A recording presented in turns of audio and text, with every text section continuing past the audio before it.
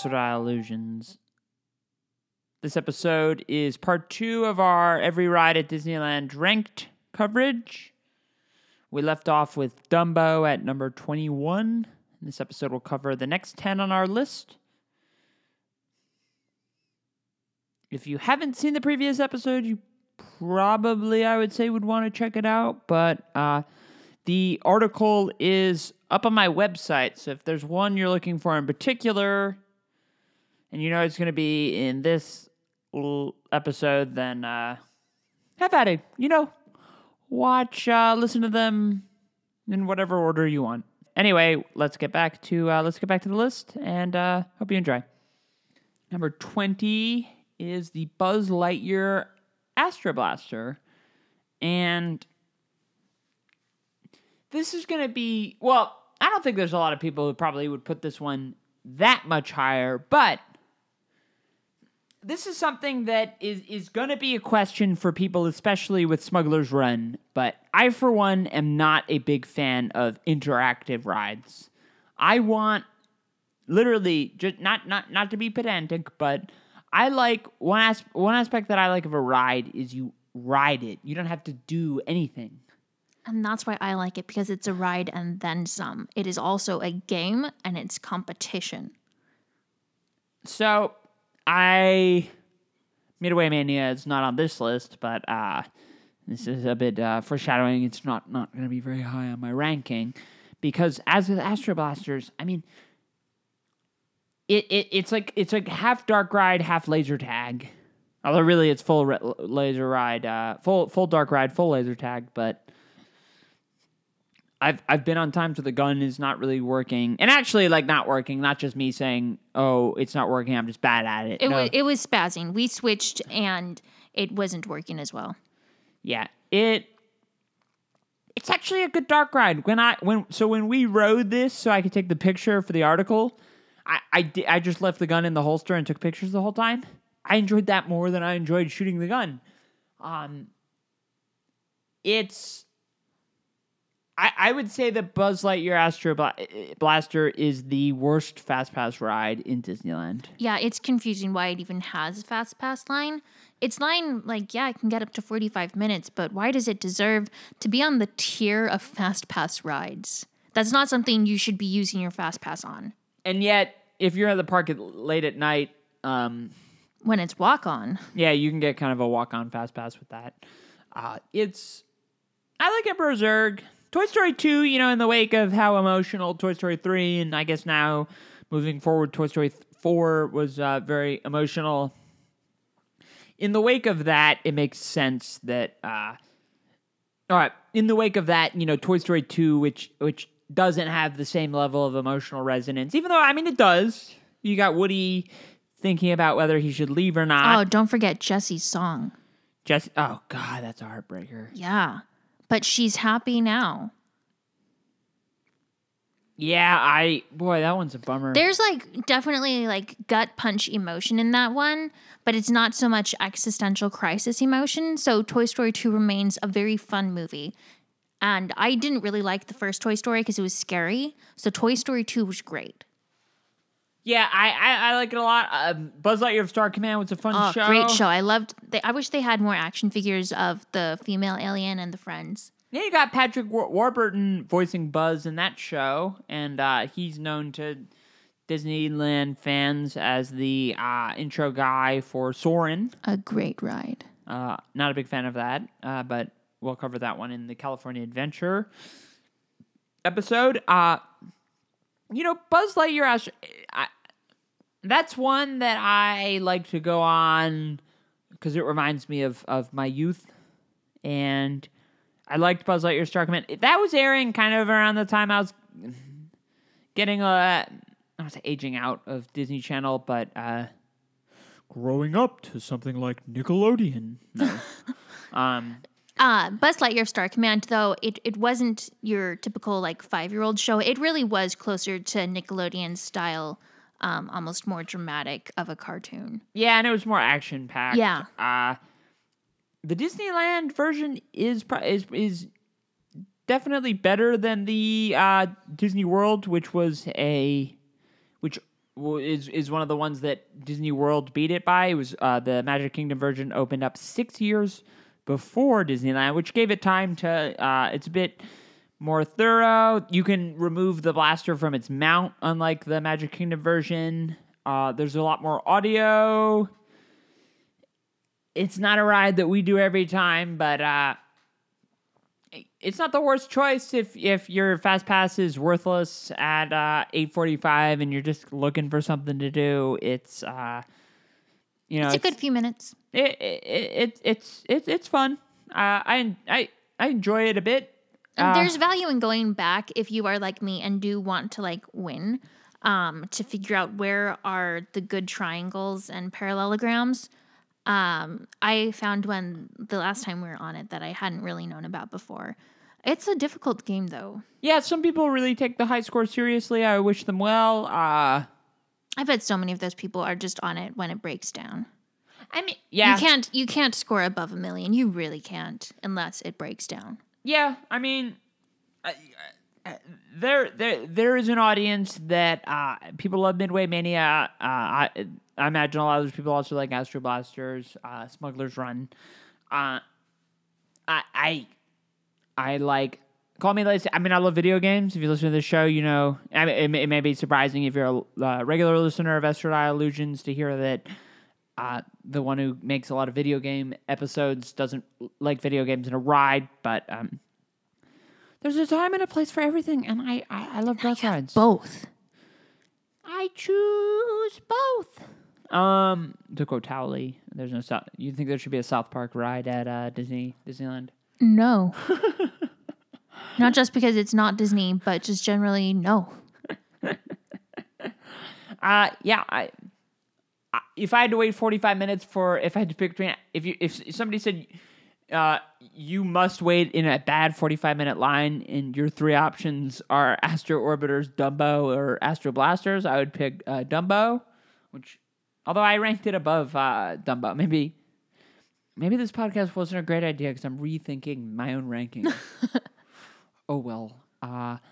It shows subjectivity. This is not me saying I'm definitively right. This is me saying if you like video games on your ride, like if you had a gun on Splash Mountain, you could zap Brer Fox and then get electrocuted in the water. There's a reason that's not a great idea. Astro Blasters, I think, so speaking of Mark Twain from earlier, Mark Twain once referred to the game of golf as a good walk spoiled. I view Astro Blasters as a good dark ride spoiled. It's got great scenery, and you got just people, like, I don't know, I don't, laser tag's not my favorite thing in the world either. It's, Astro Blasters is fine, but, it's kind of one of those things of if you're going to maximize your day, is that really a part of it? I don't think so.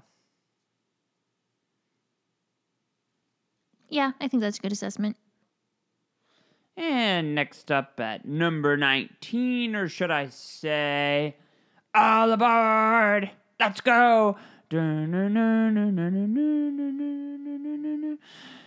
Casey Jr.'s coming down the track with a smoky stack. Hear him puffin' coming round the hill. Casey's here to thrill every Jack and Jill. Reinforcing the gender binary. Every time his funny little whistle sounds, oh boy, I screwed that one up. Time for lemonades and Cracker Jacks. Casey Jr.'s back. Casey Jr.'s back. And then, play it a couple more times. And that's Casey Jr. Circus Train. As you can tell, even though it's at number 19, Casey Jr. is definitely a favorite of mine. What do you think, Tara? Casey Jr. is wonderful. Like, not only are you sitting in these beautiful little cages or like the back conductor part, so like you're on a train, first of all, but then you're also like animals on the train, which is pretty cool. And you're driving around or riding around, whatever trains do, and you're looking at the wonderful little picturesque villages of Storybook or Storybrook, whichever one is not the Once Upon a Time town. Storybook Land. Storybook Land. And you're hearing some of the sounds and the stories, and you get to see all of the boats passing by. You get to wave at everyone. It's a great little enjoying ride. There's an online ranking of Disneyland rides that... I mean, one of the reasons that I wanted to make this list is nobody had really done a Disneyland exclusive that really gave each ride a thorough one. I mean, it's a long list. It took a while to write this, but there's this one Disneyland ranking list that has Casey Jr., and literally all they write about it is suck, which I think is blasphemy. Tara was very upset when I told her that this article existed, weren't you? Yeah, like there's so much wonderful good things about the Casey Jr. Circus Train. How could you only say one thing and for it to be negative? So Casey Jr. has always been, I guess, one of the rides that I like. I'm a huge train fan. I love trains. I love everything about trains. And even this isn't going to be an A tier thrill ride, but Casey Jr. Circus Train does really get you. I mean, there's some really high anxiety thrills when he's saying, "I think I can, I think I can, I think I can." It's one of those. It's a ride that kind of allows you to take a breather and examine where you are in your day. It's one of my favorites to do, either kind of earlier in the morning or late at night. And if we're super lucky, you get to do it twice. But especially in the off season with Casey Jr., when they're only doing one train at a time, it can be a little frustrating because it takes a while to load. And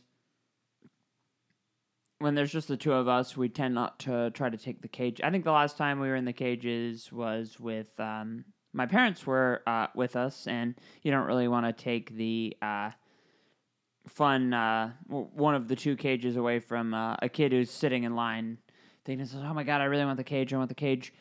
And yet you're that kind of says it all about the ride, because Disneyland's really good at having there aren't that many rides that are just... There are rides that are cater to children, but plenty that are fun for people of all ages, namely the dark rides in Fantasyland. But I guess, Dumbo or the jellyfish in California Adventure are probably way more kid-friendly than a lot of them. Casey Jr. probably fits more towards that than, Mr. Toad's Wild Ride or Peter Pan's Flight. But I mean, and I can also just kind of tell about that. When Tara and I are in line, there's not a ton of people who don't have kids who like to ride that. And yet it's a lot of fun to ride. And I always... Yeah, you don't see enough young people on there. Like, why aren't high school kids and college kids riding this every time? Well, I think as a character, Dumbo has a lot of nostalgia in just riding around. I mean, Dumbo aside from maybe the teacups, Dumbo the elephant is kind of the quintessential kids ride at Disneyland, and yet you don't see the same amount of affection. Even the live-action Dumbo movie, sadly, the Danny DeVito character only sings Casey Jr. He sings like 2 bars of the song. Not as if there are that many. It's not... It does give you a very good view of Storybook Land, especially. The Storybook Land canal boats can really... The line for that can get ridiculous. Casey Jr., I guess the line can kind of get ridiculous, but it's one of the more consistent, like, you can expect to wait about 10 or 15 minutes if there's only one train. If there are 2 trains, it actually goes by pretty fast, but it does take a little while to load, and they... the ride operators do their best to try and make sure trying to make sure that they're getting the correct amount of people on at one time. They count the people ahead of time, which you don't really see for a lot of... Well, that's kind of the absence of, having a numbered row to stand on. But I realized the extent of my love for Casey Jr. This past May. They closed Storybook Land for about... I think it was like 3 weeks. Maybe it was a little longer. But it was closed for a couple weeks. And I wasn't really... We don't do the canal boats all that often. But I was like, I really miss Casey Jr. And there was a time when Space Mountain was closed for 2 weeks. I didn't really... Or even longer than 2 weeks, I think. Maybe, yeah. And it wasn't like the end of the world for me. Like Splash Mountain, I get annoyed when they renovate that, usually in February. But I was sitting there going, honestly, I miss this. Like, I go to Disneyland, you have access to all these, some of the greatest rides in the country, and all I want to do is ride the train around in a circle. Because it's a great train. It is a great train. My one critique about Casey Jr. is the song, and this has to do with the fact that Storybook Land, they don't like the music to intersect that much between the two rides, but the case, isn't that, you had said that, right, Tara? Yeah, so there's a portion of the Casey Jr. ride where it just abruptly cuts off the music and then abruptly restarts it. And that coincides, I think, when you're closest to the water level. So, like, if it were to be playing music and there's a boat passing right by you, you can hear them talking, and the boat would definitely be able to hear your music. So I'm pretty sure that's purposeful, that they're cutting it off there. And then the music starts up again, like right as you're about to go back into the cave and it's finishing off the ride. Yeah, so, I mean, the music, they could give you a bit more music, which would be great, because the way the music kind of stops after, I think they play through the song essentially like kind of twice, and before the hill, it's kind of like the first part of the ride, you almost feel like the ride's over well before it actually is over, and it's a very fun, it gives you a very good view of Fantasyland. It's probably the best view of Fantasyland outside of Dumbo, which in the middle of the day has a brutal line, but Casey Jr., you get this great view. You get to take a relaxing train ride around, and people can say, oh, this doesn't really matter. I like waving to the people in the canal boats. It's nice when you're on the happiest place on earth. We live in this country where people interact with each other so seldomly. We're so sort of locked into our own zones, looking at our phones. Would you... The notion of going over to your neighbor's house to borrow a cup of sugar, I mean, you get your door slammed in your face, and then they call the police on you nowadays. And yet, you ride Casey Jr. around, and you are kind of transported back to a time when human beings cared about each other, and they'll wave, even though you have no idea who the person is. You probably wouldn't wave to them outside of the ride, but let's just drop all of the anxiety of the modern era, ride the train, and just have a great time. It's really... I didn't want to over-exaggerate its place on the list. 19 is not really that high, but I don't really think Disneyland is complete unless we've done Casey Jr. It really makes the day. It's and, sure, it's a train. It's a beautiful train, and it's so... Of all the... And there aren't that many movies that get two rides. You have Alice, you have... Toy Story gets a couple rides. You have Star Wars now has a couple rides. And Dumbo has a couple rides. Even as somebody like Mickey doesn't really have all that many rides to call his own, but obviously he's a big presence. It's a wonderful ride. I love Casey Jr. This was one of my favorite to cover because it's just like this ride does not suck. Anyone who says that Casey Jr. sucks is really not experiencing Disneyland the way they should be, and that means they probably don't have any soul. Would you agree with that assessment? I mean, it's probable. Yeah, I mean, they built the Disney World version a lot later because they probably were like, shit, we're missing Casey Jr. Walt loved railroads, so you've also got that kind of aspect, just the fact that this is something that Walt loved. If they tore Casey Jr. down, I would pick it so hard, I'd be so angry. It's a very beautiful ride. It's very fun. So it's a great ride. I really like it. Always have. It is. And it's one of the few I have a nickname for. I call it Casey J a lot. Tara rolls her eyes and says, do you really need to give rides nicknames? Yes. Yes, Casey J. Casey Jr.'s coming down the track with a smoky stack. Casey Jr.'s back. All right, I won't do that anymore. Moving on, sadly, because we could just sit and talk about Casey Jr. all the time, but we need to get on to other rides, and coming in at number 18 is Pinocchio's Daring Journey, which is a much newer dark ride than the other three. You've got the 4 dark rides that are centered kind of around the carousel. You've got that. You've got Snow White's Scary Adventures, Peter Pan's Flight, and Mr. Toad's Wild Ride. Pinocchio's Daring Journey was built in the 80s, which is kind of surprising, I guess, if you consider how old Pinocchio is as a movie. And there used to be a stage there, but they decided they needed a dark ride. And it's a very complex dark ride. It goes through basically the whole story. Yeah, it goes through a lot.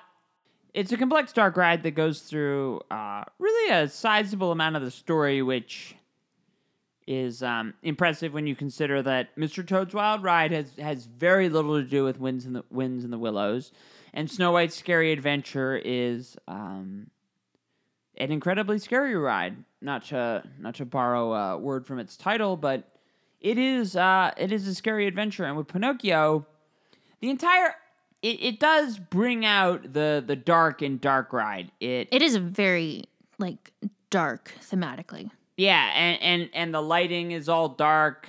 Like, there's bits of Mr. Toad with a lot of color, and a lot of Peter Pan Flight has a lot of color. But this one, you're just kind of going around, and it's very elaborate. The circus stuff you're going through there, and it's like you're at a carnival that would probably give you nightmares if you're actually at, but you're on a ride that's probably destined to give a lot of kids nightmares. Yes, I rode it once when I was young because I was looking for Snow White and accidentally found the Pinocchio line.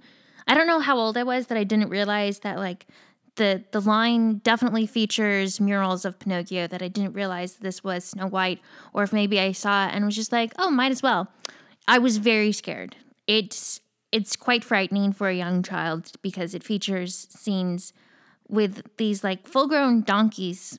They're pretty big, and you see the children turning into these donkeys, and they're being taken away, being locked in cages, and you're also being eaten by a whale. There's a lot going on that can really scare kids. Yeah, the donkeys they're not only sort of very realistic, they're creepy. They get under your skin. You're like, oh, yeah, this is supposed to be the kids section of the park, but here we are with these, something that a furry would probably really like, but that's probably maybe they should move the Zootopia meet and greet to outside there instead of near the Little Mermaid in California Adventure. Do you think that's a good idea? No. Let's not encourage that. Not in the kids section. Yeah, you've got Lampic being transformed into. I actually think the donkey's kind of cute. I don't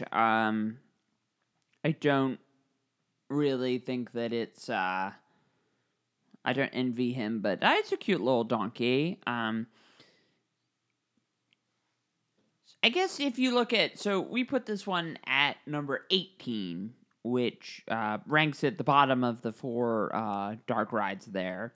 You could maybe argue it's the most elaborate of the 4, but it almost follows the movie too closely. You've got Pinocchio happy in the beginning. I mean, like all of them, Pinocchio kind of disappears for a while in the beginning. You got Geppetto at the end saying, Pinocchio! All right, it's an old movie that, Pinocchio's never really been one of my favorite movies. Do you like Pinocchio? I think I probably watched it once or twice when I was young, but it's definitely not one of my favorites. It was creepy. Kind of for the same reasons I don't like Chitty Chitty Bang Bang kind of stuff. I don't know. Yeah, as a transgender woman, I have always looked at Pinocchio. I often say, when a quote unquote gender critical or a TERF says, "Oh, you'll never be a real woman," and I'm like, "Oh well." I send them Pinocchio gifts or stuff, and I'm a real boy. something like that. Pinocchio's never really warmed up to me. It's a fine, which isn't a great objective way to say this belongs at 18. But the reason I would put it as 18 is the other rides have so much of a sense of idiosyncrasy to them, and this one is so. It's extensive, but it's not necessarily impressive. It doesn't stand out in a lot of ways. It's a fun ride. We do it almost every time, but it doesn't evoke a lot of emotion. And maybe you could say, okay, well, that's just whether or not you feel nostalgia towards a certain thing. I don't think the ride is really. There aren't a lot of parts that are really sort of grabbing you in the same way that the witch would be like, have an apple, or Toad that just drops you in hell. It doesn't have that. It may be it's too close to the source material for a Disney ride that needs to let loose and be weird a bit. I don't know what makes it like not as good for me. Like, it definitely has too much of the story, but it's not really captivating enough. There's nothing like really interesting. Like, I think the most interesting part really is getting eaten by Monstro, and I'm still not really like thrilled with that part. Yeah, there's a lot of they do it's a lot like, of that's there, that's nice. Moving on. Yeah, they do a lot of work with the lighting. I think it's probably just a fact that Pinocchio's not one of my favorite films. They should have just been weirder. Pinocchio, maybe Pinocchio stays a. I'm grateful they didn't try to like include Pinocchio as the real boy at the end. Yeah, because you end in Geppetto's workshop. I think Geppetto is kind of creepy, to be honest. I think he's, he seems like the kind of guy that Me Too would want to sort of reevaluate. I don't think we really see enough of that. It's like, I think definitely in the olden days of like the 1950s or whatever, like a nice old man who wanted a son is a sweet story. I mean, like, I think this is one of those like really old stories. Yeah, I think that maybe he's got a choice. Maybe he's too much of a capitalist for my taste. Begs the question of why I'm at Disneyland, but there are, this is a popular, so there's not a Pinocchio in Disney World, but there is a version in Disneyland Paris and Disneyland Tokyo. I've actually used Pinocchio's Dairy. It's a helpful ride for French friends of mine or French followers who ask me what Mr. Toad's Wild Ride or Many Adventures of Winnie the Pooh is like. I basically have to use Pinocchio as a frame of reference. It's obvious. It's a very technically sound ride, and most rides at Disneyland are like that. But there's no sense of iconic nature to this ride, and so it ends at 18, which isn't terrible. But I guess if you're like looking at the merits of dark rides, maybe it could probably do a little better. But I don't know. It's a fine ride. That's probably the best thing that one can say about it. Yeah, like, it's just missing something. I don't know what it is, but it doesn't really stack up to the others. Yeah, agreed. Well, moving on, and actually, so we left Storybook Land from Casey Jr. to go across the street to Pinocchio's Daring Journey. Now we're actually going back to Storybook Land because clocking in at number 17 is the Storybook Land Canal Boats. And if we're talking about purely the adorable scale, Storybook Land probably wins, is probably rivaling It's a Small World in terms of just cutest thing in the park. And as Tara knows all too well, I find the script that the Storybook Land Canal Boat people use to be basically propaganda. To basically be like North Korean propaganda. It is too ridiculously upbeat, and it's done in kind of the Disney and all your dreams will come true. Yeah, all of the, I guess the boat drivers / your docent during the ride, their voices sound like they are in training to become a Disney princess. They have the syrupy, sweet, really sweet voice right down. And they have to do that all day. And they're speaking into these little microphones that don't really amplify their voice as well. And they're just telling this story. And yeah, it basically is propaganda. They're saying everything is nice here in Once Upon a Time Land or whatever. So the ride does cover an very impressive, like essentially 80-year history. You've got three little pigs there. The only place in the park you're going to see anything referencing the Three Little Pigs. It's as old as can be, and yet it's there. And you get Frozen also, which is pretty cool. And it also has Toad Hall. And if they ever get rid of Toad Hall, I will be furious. The miniatures are adorable. If you love miniatures, and I was a kid who, my parents didn't know that I was trans, but at age 4, I asked for a dollhouse for Christmas. Who would have thought?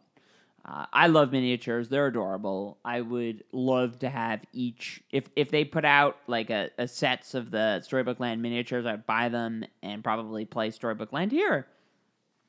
But, once you put aside the fact that the tour guides all look like they're, following the script because, Big Brother's watching over them, they'll be thrown out of the park if they lose their massive smile or say one word without, an octave that could crack a window.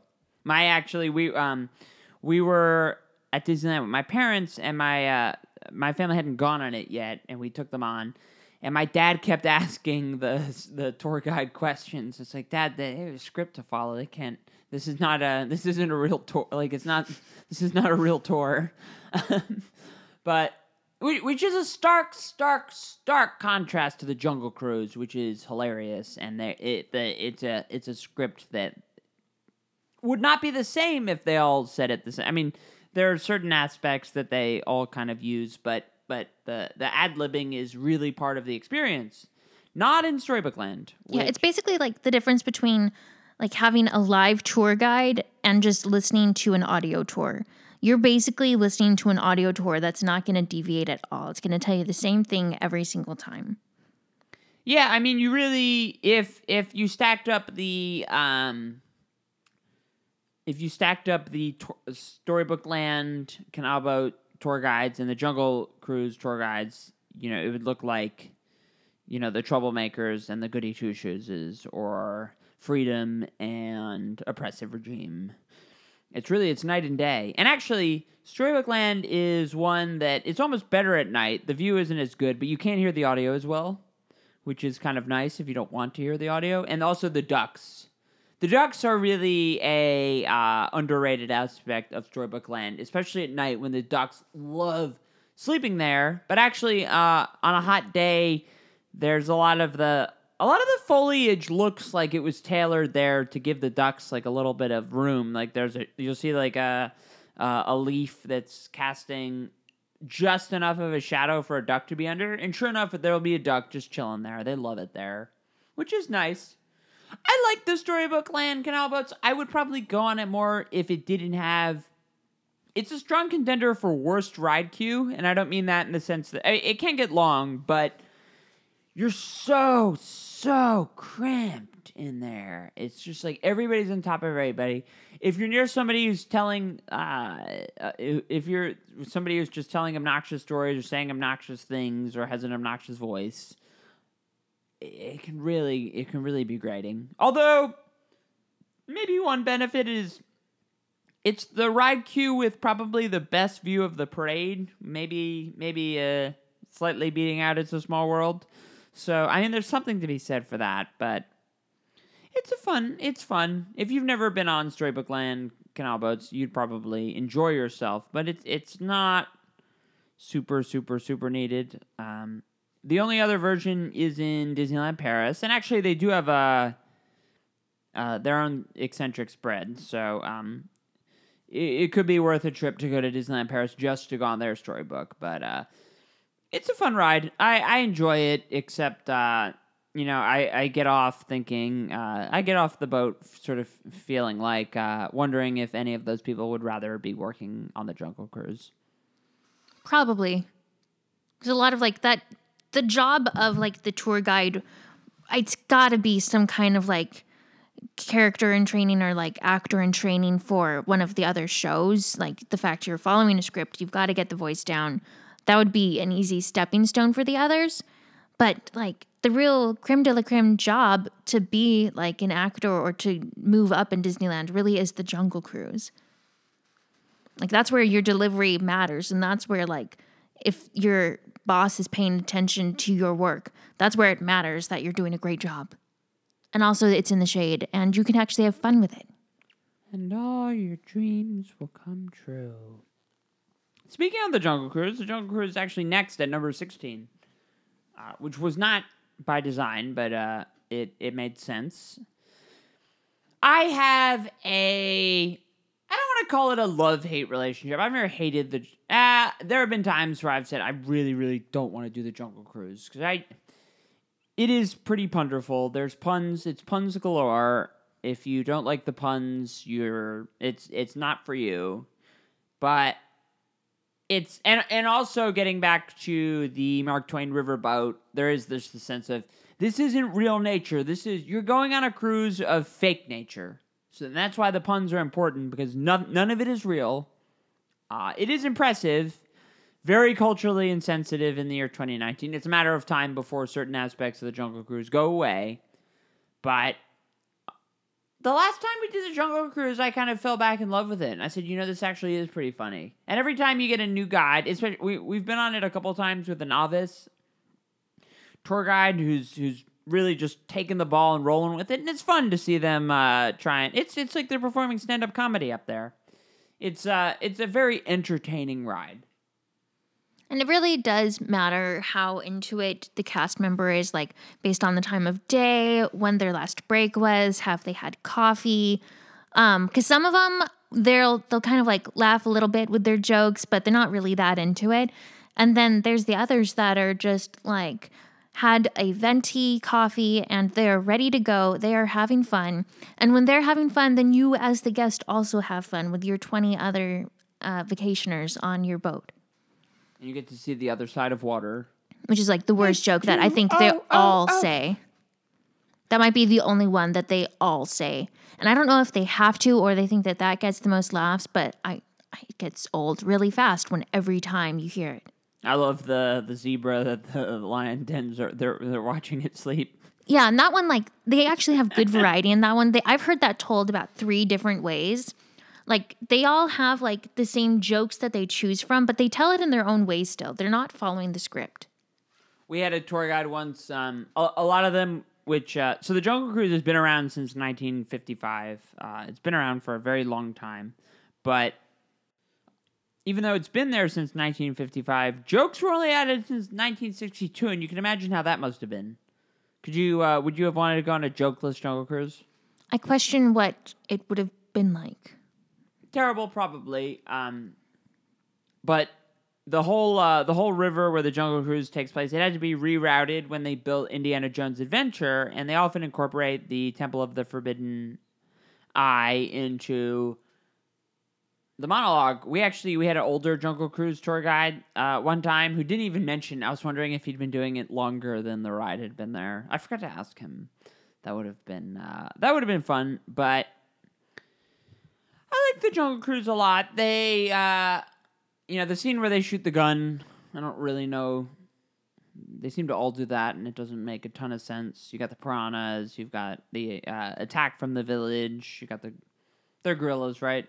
Who have invaded the camp. I think so. And I think only one person has ever made like a Tarzan joke. Yeah, they've missed enough. They got Tarzan's treehouse right nearby, and we all know how much we love that one. But we love it a lot. That's the answer. No, it's not. It's I like to do the Jungle Cruise every like 3rd or 4th, maybe even less than that. And yet I always come off of it thinking, okay, there are worse things to do with your time than the Jungle Cruise. It's a good one if you want to have a coffee or just sit down.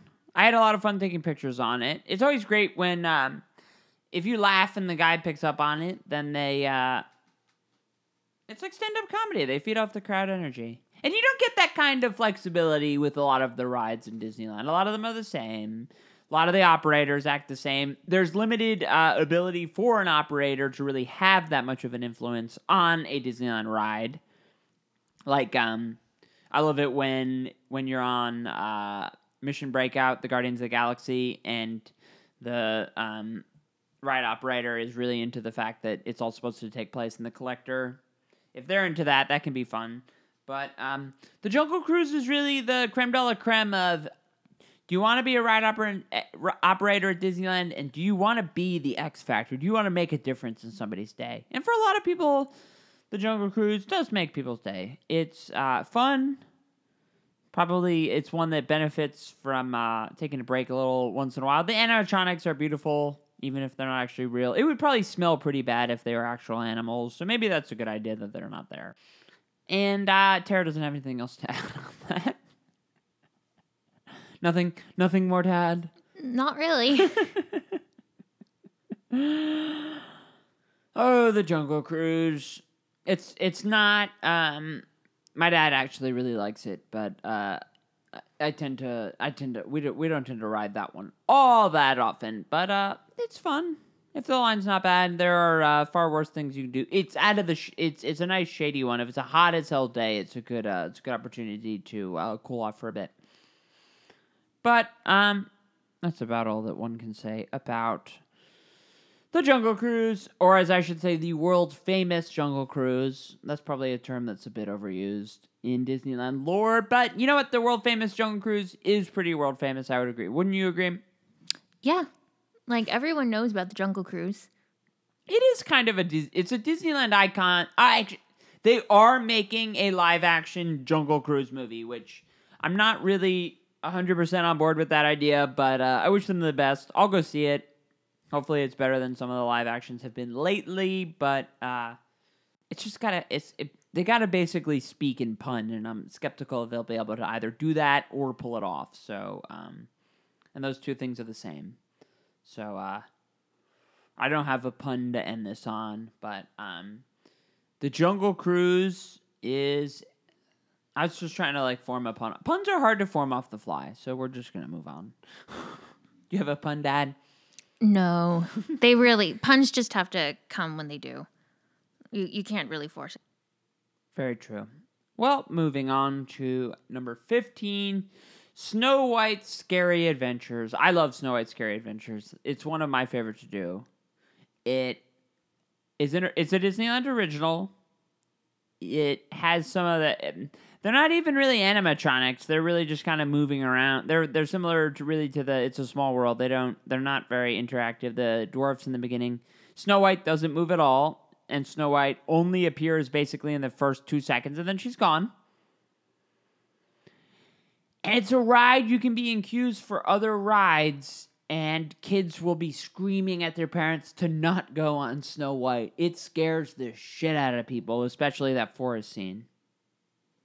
Yeah, between the forest and the number of times basically jump scares by the witch, and then you've got the dwarves about to die, and if you're not paying close attention, or if the timing of your cart is a little bit off, as often happens, you don't really notice that she's actually, she dies and they win.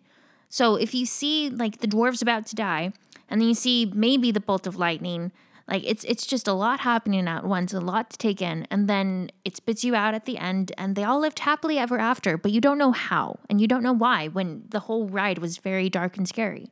Yeah, the ending is very abrupt, and you really have to you have to be looking vertically up to see the lightning bolt. If you do get lucky to see it, it has a very, very abrupt ending. We actually had the pleasure once the ride broke down while we were in the middle of it, and we got to walk through. I didn't put any of those pictures on because they're not particularly great, but That witch is scary. You gotta wonder why she transforms into the ugly old woman. Well, to fool Snow White. It's not because she's a very vain woman. That's the purpose of the story. She is threatened by Snow White. And yet instead of making herself more beautiful, she just made herself ugly. Exactly. It is counterintuitive. I wonder how many kids have not only like been turned off of forests because of that ride, but also been turned off of apple eating apples. You know, an apple a day keeps the witch. Have an apple, nice juicy apple. Yeah, so I think Disney kind of tries to reclaim the magic of the apple with its number of apple-themed sugary treats within Fantasyland. They've got like apple ices, apple right, yeah. lemonades, and they're great. But they do kind of go overboard with like apple treats. So the Snow White Scary Adventures was totally remodeled in Disney World because of how scary it was. This one, the Disneyland one, did receive some renovations in 1983, which was right around the time that Pinocchio's Daring Journey came out. But because actually Snow White, before 1983, Snow White wasn't even in it at all. Then they put her in, doesn't move. I like that. I kind of like the fact that the heroes don't really factor into the story because it's scary adventures, and Snow White isn't scary. Her absence is scary when you're going through spooky dungeons and just seeing a witch and all of those scary trees. Going through the tree, it's hard to think of a scarier point in Disneyland than going through that forest in Snow White's Scary Adventures. I really don't. I think that might be the scariest point in the whole park of any of the rides. It's scarier than anything in Haunted Mansion, in my opinion. Yeah, I'm thinking. I don't know. Yeah, that stands out to me as the scariest. Haunted Mansion. It has some kind of creepy aspects, but there's nothing really out there jumping out to scare you. Like the ghosts in the graveyard, you see them ahead of time jumping out of their graves, so they're not actually scary. And a lot of it is... Ooh, wait, people... even I myself was also really scared of the Madame Leota, might be her name. The kind of the crystal ball lady in the room in Haunted Mansion. That scared me a lot when I was young. As a child, were you afraid of Snow White's Scary Adventures? No. My sister still is, though. And she's older than me. Yeah, I don't think I've heard of any kid not wanting to go on, like explicitly begging their parents not to take them on a ride other than that one. So we were in the Peter Pan line once, and this kid was like double checking 4 or 5 times with their parents to make sure that they were going to do Mr. Toad's Wild Ride next, not Snow White's Scary Adventures. They were terrified of that ride, which maybe speaks to the power of Snow White, but you gotta like back Disneyland, the happiest place on earth, and it has all of these idiosyncratic, scary as hell rides for the kids. It's definitely there's a stunning contrast in that. Take a cleansing moment and go ride the carousel. The carousel does, you come out of the spookiness. We've done Snow White Scary Adventures a couple times, twice. It's a very easy line. If you ever see the whole queue filled up, just wait. It'll go down. You really shouldn't have to wait more than 5 minutes, even if that. It's a quick ride. I love one thing that we didn't mention in Pinocchio that we should. I really like the cars in both Snow White and Pinocchio. The sort of the wood carving. It's great craftsmanship. You do kind of you feel like you're going in a portal back to the olden days, and it's a lot of fun. It probably more so than any of the other ones, just because of the way that the dwarves are shaped and the whole totally not kids ride at all aspect. You do kind of feel like you're stepping into a time capsule with Snow White's Scary Adventure, but I like the ride a lot. Moving on to a ride that I'm sure Tara wishes was much higher on the list. Coming in at number 14 is Star Tours: The Adventure Continues. Yeah, Star Wars I would put at like top 5. And I don't know how many people there's no Disneyland ride that I hear people speak more derisively outside of Disneyland than Star Tours. People either like it or they hate it. I don't even want to say they love it or they hate it. Tara loves it. I don't get... Motion simulators are bound to be divisive. They can make people nauseous. And it's a ride that when it came out in the... when it first came out, it had a technology that was really, really super impressive that maybe now by 2019, the whole notion of having all of this footage filmed just for your riding pleasure perhaps doesn't seem that special, especially because Universal does so much of that motion stuff now, basically every ride. Star Tours is kind of... and I say that as a huge, huge, huge Star Wars fan, but Star Tours is really... God, you listen and say, "Gee, why'd you put it so high at even number 14?" But Tara, why don't you talk a little bit about what you love about Star Tours? Well, I will start with the original story that it had, which is a robot on his inaugural flight as a Star Tours pilot, and he is off to see. Are you going to the moon of Endor or something? And like things go wrong because it's his first flight. And it's fun. Like, even without the motion simulation, watching the video is really great because it's funny. I would ride it every single trip because I loved, it was so fun. And then it got even better when they changed it to the new series, whatever. The adventure continues. Yeah. It received an extensive remodel in 2011, so the ride, obviously, a lot of Star Tours looks the same as it did 20 years ago, but it is technically a new ride as of 2011. So actually, before like The Force Awakens, before the new trilogy came out, they remodeled it for the prequel trilogy, and that was funny for the aspect that it looked a lot cleaner and a lot nicer. You've got nice new footage. And remembering that this takes place like 20 years in advance of the original Star Tours ride. And so they change the number of your Star Speeder to be an earlier model. And so that version, when they introduced that, which is kind of the one that's up now, is when they introduced the Rebel Spy in the ride. And then also multiple storylines each time. So there were at the time like 56 different permutations of the ride that you could do each time. And so naturally, when it first was released, I rode it 3 times my first trip there and multiple times every trip after because I liked the chance to be the Rebel Spy and just watching all of the different scenarios that you could get into.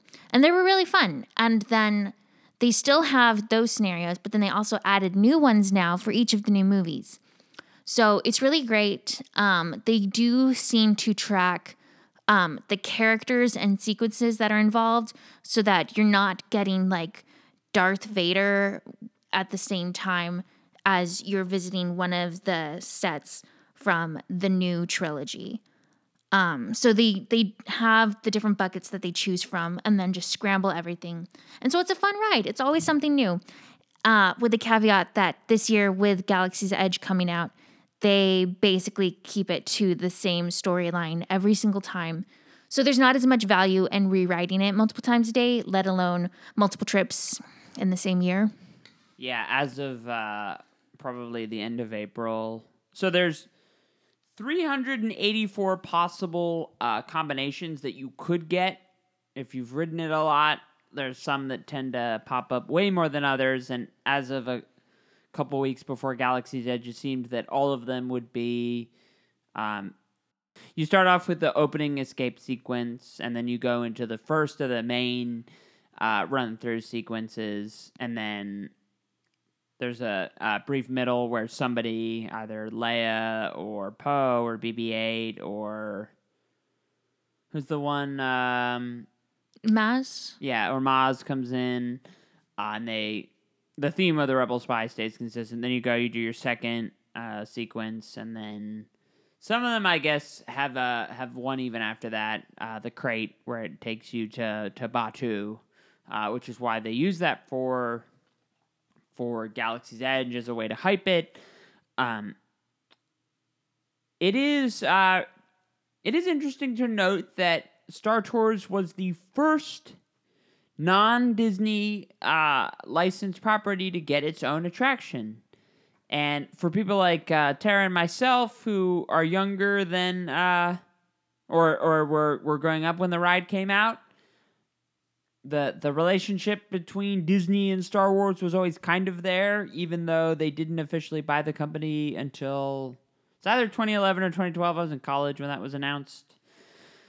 I love the episode 1 footage when they do the pod racing, or the Battle of Naboo when they take you through Otogunga on Naboo, where the Gungans, Jar Jar Binks pops up. It's one of the few places where Jar Jar Binks can still be celebrated in the year 2019. There's definitely something for that. Which are your favorite variations, Tarbell?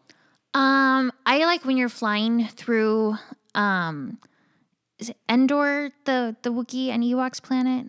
Well, so the Wookiees and the Ewoks, you're probably conflating them because of the South Park episode, the Chewbacca defense, when it says Chewbacca is a Wookiee that lives on Endor. It's actually, the Wookiees are from Kashyyyk, and Endor is its own thing. They actually have their own... Okay, well, wherever the little baby Ewoks live. Endor. I like that sequence. Okay, so it is Endor. Well, so the Kashyyyk is a... Kashyyyk makes its first... Well... It makes its first appearance in the Star Wars Holiday Special, which sadly doesn't get featured in Star Tours or anywhere in the park. I really wish instead of Batuu, they had built Galaxy's Edge about the Star Wars Holiday Special, which Boba Fett actually made his first appearance in that. But they have a lot of cool variations. We don't see the Endor one or the Kashyyyk one all that much. Kashyyyk was in Revenge of the Sith. It's cool. The Coruscant one is pretty cool. There's a lot of them that are fun. We tended to get a little sick of it towards the end because it was constantly Jakku and Crate, but there's something to be said from that because they do have the ability now to record new sequences with the new cast members, which is certainly fun. It's not just Anthony Daniels as C-3PO voicing it, and he'll voice pretty much anything that has C-3PO in it, which is fun, but it is nice to see Finn or Poe or other characters from Star Wars. Nobody's better than Jar Jar Binks, though. I don't hate Star Tours. I always like doing it. I'm a huge Star Wars fan. Obviously, with Galaxy's Edge now, there's more Star Wars than just that, but it was something my mother hates it. But it was always something that I don't think I've ever been to Disneyland and not done Star Tours. Maybe most recently we actually didn't do it because... Did we? I think we might have had time in the end to do it. Yeah, we tend not to... It's just fun. It's a fun queue. You got the jokes, the puns from the robot in the beginning. It's a fun ride. I would not put it in my top 5. Tara would. I don't really understand why, but... It's a great ride. Also, it's air conditioned. Hot summer days, that you're is in true. that line. That's it's a big, great. That's a big plus. Also, there are different electrical outlets to in the olden days when I didn't have a portable phone charger, I would charge my phone in line. Well, isn't that a ringing endorsement? Yes. Next up on our list is the most controversial ranking of the entire list. At number 13, and people get very angry about this. At number 13, and this is something that actually Tara and I are pretty much on the same page with. Number 13, we put Indiana Jones Adventure, Temple of the Forbidden Eye, which on other lists can actually be ranked number 1 or number 2. Here, we do not love Indiana Jones. It is, we like the film series, but Indiana Jones Adventure, which is one of the most elaborate rides in Disneyland. It's extensive. It's got a great immersive ride queue. Although going through the temple, it can get dark there. I've heard actually from the ride operators that it's a very it's not a very fun one to be a ride operator on, because especially when it's really crowded, and it is one of the most crowded rides in the park, but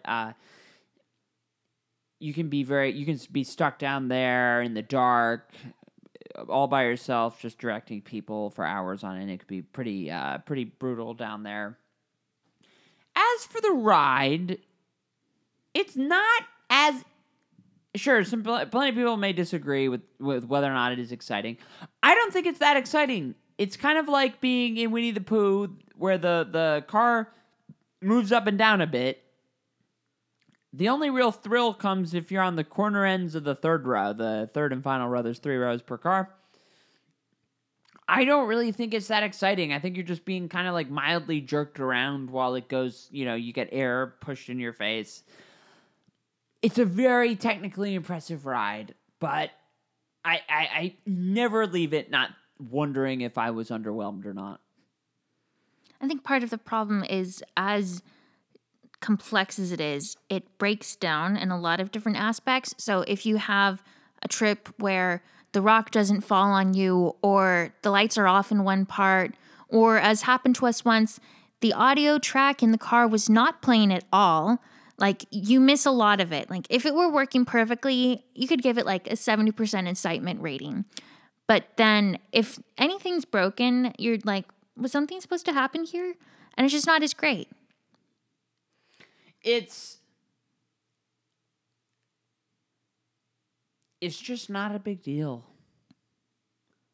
I see when the line goes up to like 75 minutes. Or when kids are like, I want to do Indiana Jones, The best thrill ride are really exciting. There's oftentimes the Indiana Jones and the Temple of the Forbidden Eye crosses over into the realm of just unpleasant. And I would say that as somebody who gets nauseous. I just say that as somebody who sit there just kind of being like thrown up and down a little bit, saying like, is this it? Is this the thrill? You're being thruster, and I drive a Jeep. I like Jeeps. This Jeep is just like, it's mildly bumpy. It's just not a big deal. We've had people, we've talked to ride operators who have referred to the ride as Indiana Jones and the Temple of the Broken ride, because it always breaks down, which I find quite hysterical. It is a Disneyland exclusive. There is no Temple of the Broken ride anywhere else in any Disney park. And for some people, that's reason enough just to come out here. It's been here since, I think it opened in 1996. I don't even want to say it's a love it or hate it thing. I acknowledge that there's plenty of people who love it. There's plenty of people who think this ride is just spectacular. I wish them well. I cannot count myself among them. It doesn't. There's not a point where I'm, and I guess that's probably just reflective of there's no real drops. You don't get any of the moments where similar to either the Matterhorn or Splash Mountain or Space Mountain, where you're going particularly fast or you're going particularly drop. You're just being like rocked around a lot. It's just jerky. It's not It's not that thrilling. It's not as thrilling as it could be. Yeah, the value of the Indiana Jones ride is that it has, like, you're going through an adventure with Indiana Jones. It's got like fun scenery. It's got the Indiana Jones voice by Harrison Ford. So it's like you're living in the story. But as far as... It does not have Harrison Ford. Is it not his voice? Nope. Well then. Well, like, you're nowadays it might have been, but nowadays, had they built it now, although Kingdom of the Crystal Skull or whatever came out a long time ago, had it been built now, it wouldn't have probably been built without licensing from an actual person. But Harrison Ford is not actually part of the ride. Wow. But like it's like you're in the story instead of like yes. Space Mountain and the Matterhorn are way better roller coasters, but there's not really a story attached to it. And so the Indiana Jones roller coaster in Paris, at the Paris Disneyland, you don't really have any story there. It is a generic roller coaster. So it's like, yeah, it's a roller coaster, but it's not really Indiana Jones. And this is just the complete opposite, where you've got Indiana Jones. It's a fun temple ride, but it's not a roller coaster. Yeah, and I do like, I don't want to sell the scenery short. I like the scenery. But this is Disneyland. Disneyland has no rides where the scenery isn't good, really, except for probably like Gadget's Go Coaster or Autopia. Even Nemo has okay scenery. Uh, Indiana Jones, I mean, when you're going across the bridge, yeah, that's pretty cool. And the snake is elaborate. I don't want to sell it short too much, but and John Rhys Davis, who plays Salah, he does appear. He's from the film. He's fun. It's fun. I think the only time we've ever done this twice in one trip, I finished that thinking to myself, gee, I really didn't need to do that twice. Yeah, we've done it twice a couple times. I just really, and I say as somebody who loves riding the Matterhorn upwards of 4 times. Indiana Jones is not a bad ride, but it straddles the line between thrill ride and dark ride almost too much, and as a result, it doesn't truly excel at either. Like, is the scenery that much better than Snow White's Scary Adventures? It's more elaborate, no doubt. It costs a lot more money, no doubt. Would I rather ride that one? I'm not sure. Although I did rank this one higher. Boy, the loser of this podcast has been the written ranking on my website.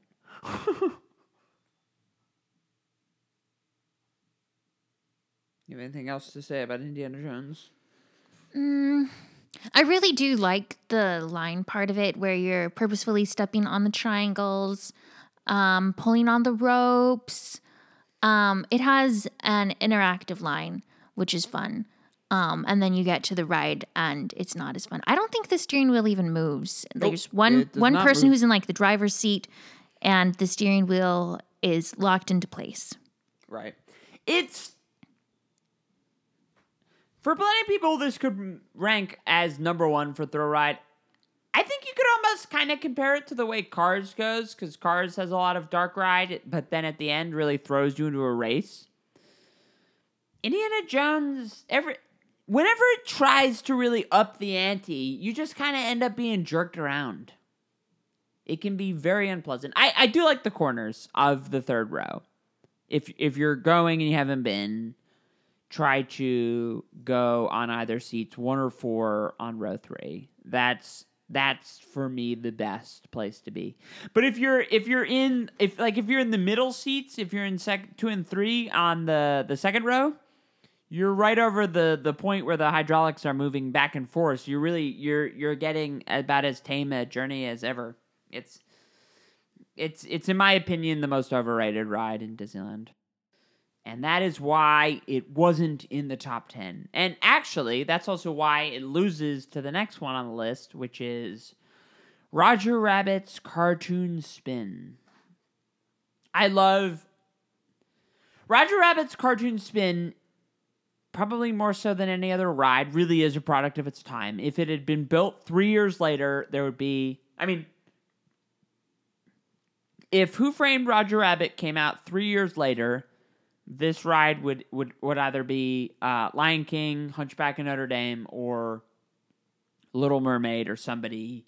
The fact that this came out in 1988, right before the Disney Renaissance happened, allowed Toontown, which actually Toontown is a concept. It's called Mickey's Toontown, but really it's Mickey appropriating Toontown from Who Framed Roger Rabbit.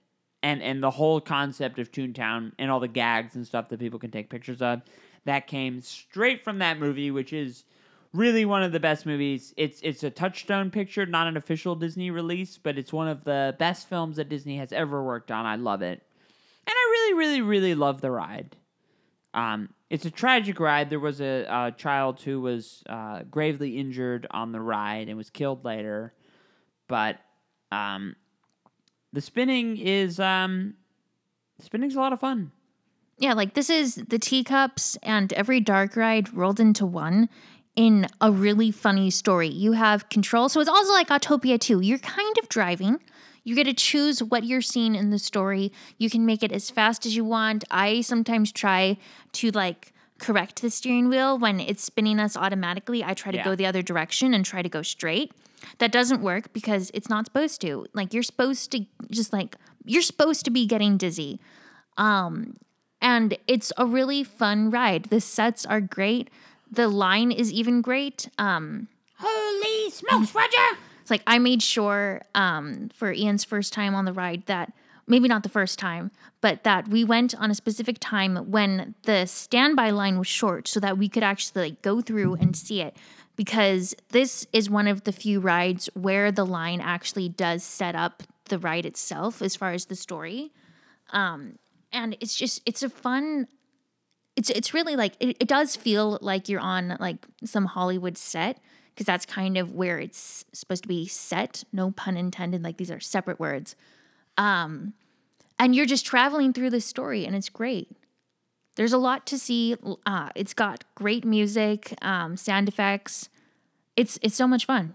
Yeah, they take you through a power plant for some reason, even though there's no power plant in the movie, which I actually like. I mean, this movie, the ride is not terribly beholden to the film at all, and yet there's actually there's a scene where the buildings have faces, the skyscrapers. The animation looks way more like something out of The Brave Little Toaster than anything that Disney made, and it's very elaborate. It's very impressive. Hey, let go of me, will ya? Don't worry. I'll get you through this. I promise. I've got a portable hole. I don't think that one was right. I love Roger's lines in it. And it's you got the puns. You got the bull in a china shop right in the beginning. Got the word truncate, which actually this ride was mentioned in one of our Game of Thrones recaps because I said the word truncate, and then some of our panelists kept saying it, and then I had to mention that they were just they were feeding my Disneyland addiction by mentioning that. And Toontown in the Magic Kingdom is closed. This ride, the only other Toontown that's not in Disneyland is at Tokyo Disneyland. There is a Roger Rabbit cartoon spin there. It's just funny how Roger Rabbit was, seemingly worthy of designing, giving the park to Mickey, giving the land to Mickey, but designing it around Roger Rabbit. He's essentially a totally forgotten character in Disney lore. He's probably never getting a sequel, which is unfortunate. It does have one of the best ride queues in the park. It's not a terribly needed Fast Pass, but I love the Fast Pass. I love the fact that you can get through the Fast Pass line in 2 seconds. We almost always pair it with, we use the Fast Pass for Roger Rabbit, and then in line, I'll Fast Pass It's a Small World, which rarely goes beyond 10 minutes after you're trying to look for it. It's a great ride. Spinning is fun. The scenery is great. The animatronics are beautiful. Jessica Rabbit looks great in her 2 appearances in it. It's a wonderful, wonderful ride. I really enjoy it. And if they close it, I'll be very, very angry. Because it's just Toontown. Toontown is such a relic of the past. And it's so... I'm glad it's getting a new ride. It needs a new ride. But it just captures the early 90s zeitgeist so well. Yeah, it's a great ride at any time of day. It's always fun. We've used it a few times to get out of the rain too. It's just so happy. Even though you're kind of in like, if I guess are you Roger or is Roger just happening there? But there's a lot of mortal peril. Roger does appear. Yeah, there's a lot of, and yet it's still very fun. It is. It's a beautiful ride, and it's always just funny because Roger Rabbit as a film is really more of a tribute to Warner Brothers than it is to Disney. They combine the two. You got the Daffy Duck, Donald Duck scene. You've got Mickey appearing alongside Bugs Bunny. And the music at the end where it's like, well, that's all, folks. It's definitely more in line with the golden age of animation. But it's just beautiful. It's a lot of Disneyland rides are decades old or they're more recent. And yet that one is from the early 90s. It arrived at a singular moment in Disneyland time. And it's a lot of fun.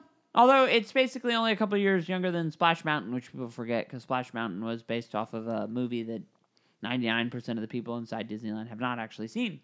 But we will certainly get to that one later. So Roger Rabbit is it's a must-do, and you won't find it in Magic Kingdom.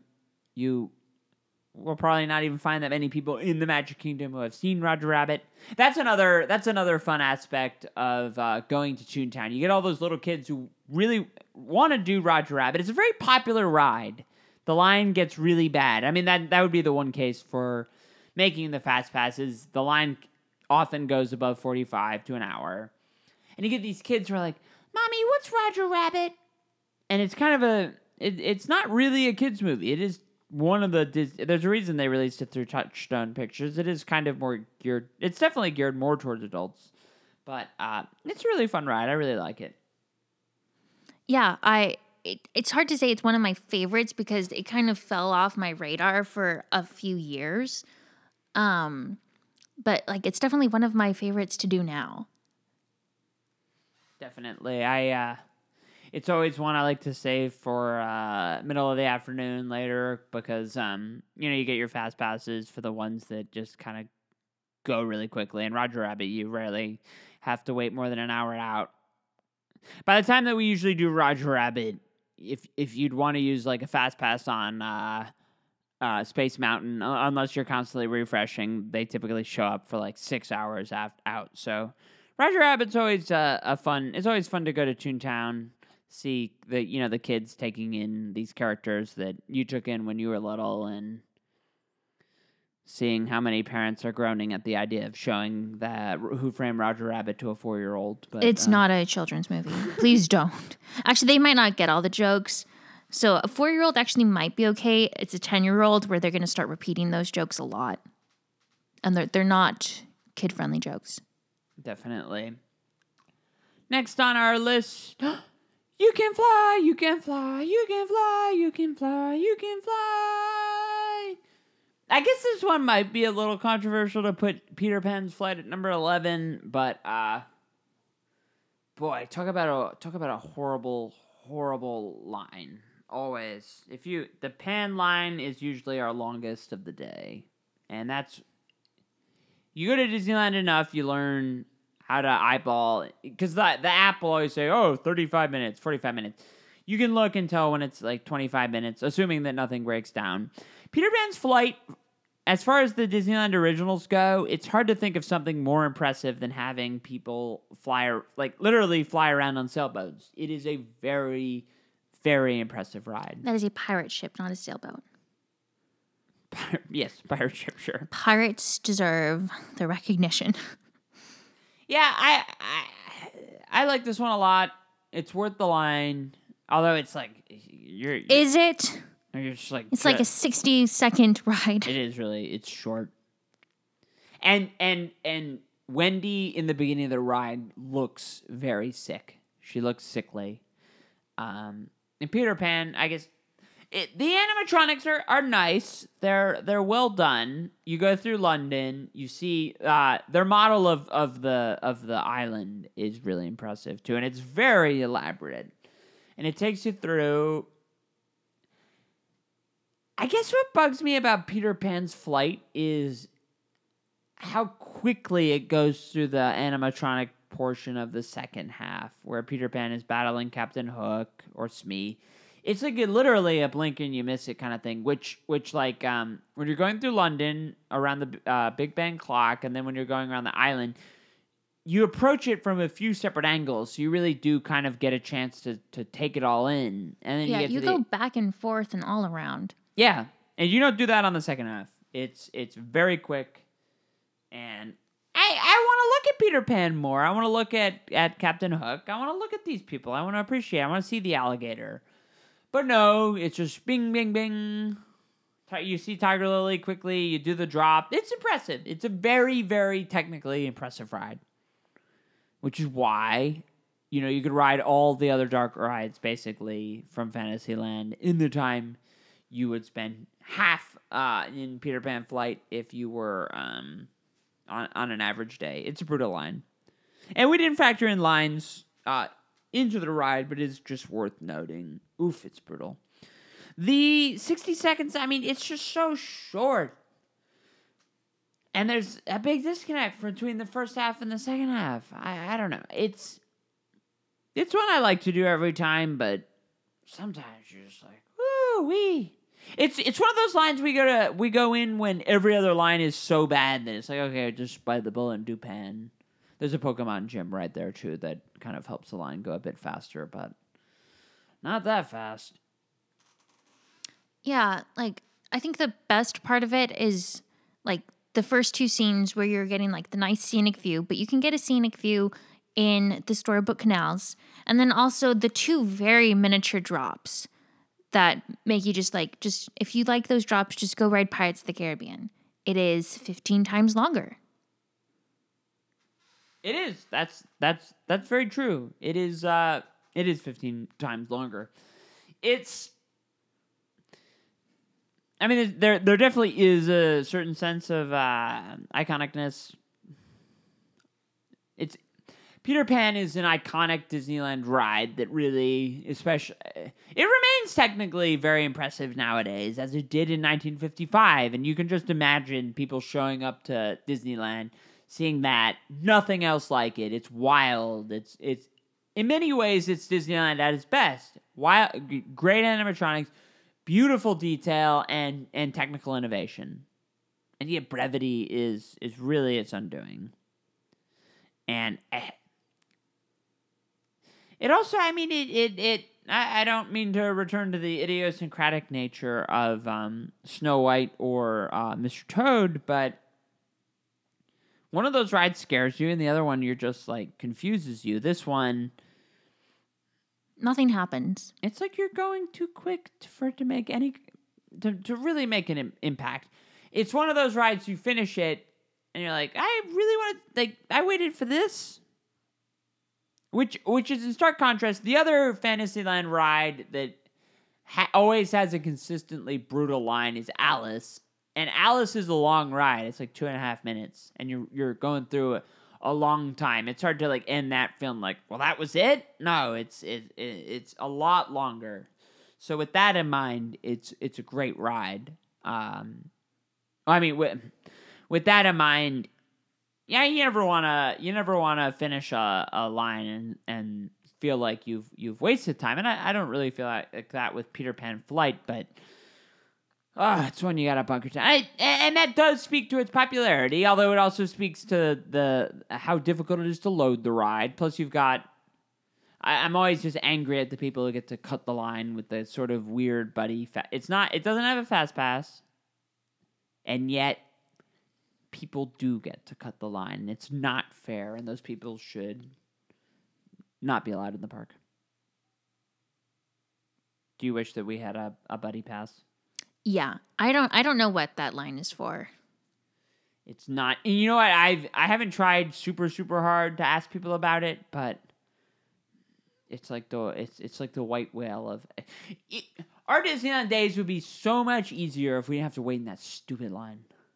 And we don't do it absolutely every time. We tend to do one of Peter Pan or Alice, maybe both if there's no magic hour in the morning and you can run and be the first on Alice, then it makes doing Peter Pan a lot easier.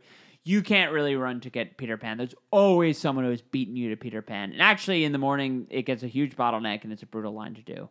So, Peter Pan's Flight is the best time to go is when it's only a row and a half outside, but good luck with that. It's hard to time. It's one where you really do have to get lucky, because instead you can wait, and then if you have to go to the bathroom, hold it, because they don't have diapers in Disneyland. Do they? I don't know. I don't want to know the answer to that. I like Peter Pan's Flight a lot. It's too quick to have attachment, which is funny because Pinocchio in some ways is too long, and Peter Pan's Flight is too big. But we've done 3 of those 4 dark rides on the list, so you can imagine sort of how I feel about which one of those is my favorite. But I like it. Peter Pan's Flight is fun. It needs to be longer though, and it's not going to be. But you just only. I would be so much happier if they went a little slower through the animatronics. There's so much to look at, and it's so hard to get it all, and it's even harder to go around and do it again after you've gone through that brutality of that horrible, horrible, horrible, horrible, horrible wait. But a fun ride. Can't complain. Too much. I can complain. I can't complain after saying horrible 100 times. Yeah, there's plenty to complain about. But there is a sense that it's one of those Disneyland rides that really does it stands the test of time. Been there since 1955, still gets a brutal line. That does kind of say a lot about where it stands in Disneyland lore. And sadly, we have to fly away to Neverland because this is the end of part 2. Fear not. Part 3 is also available. So if you've watched all of these, if you listened to all of these sequentially, that's a lot of time, and you must be a true Disneyland believer. But for everybody taking a break, thank you so much for listening. We'll see you next time. And for everybody else, we will see you at part 3.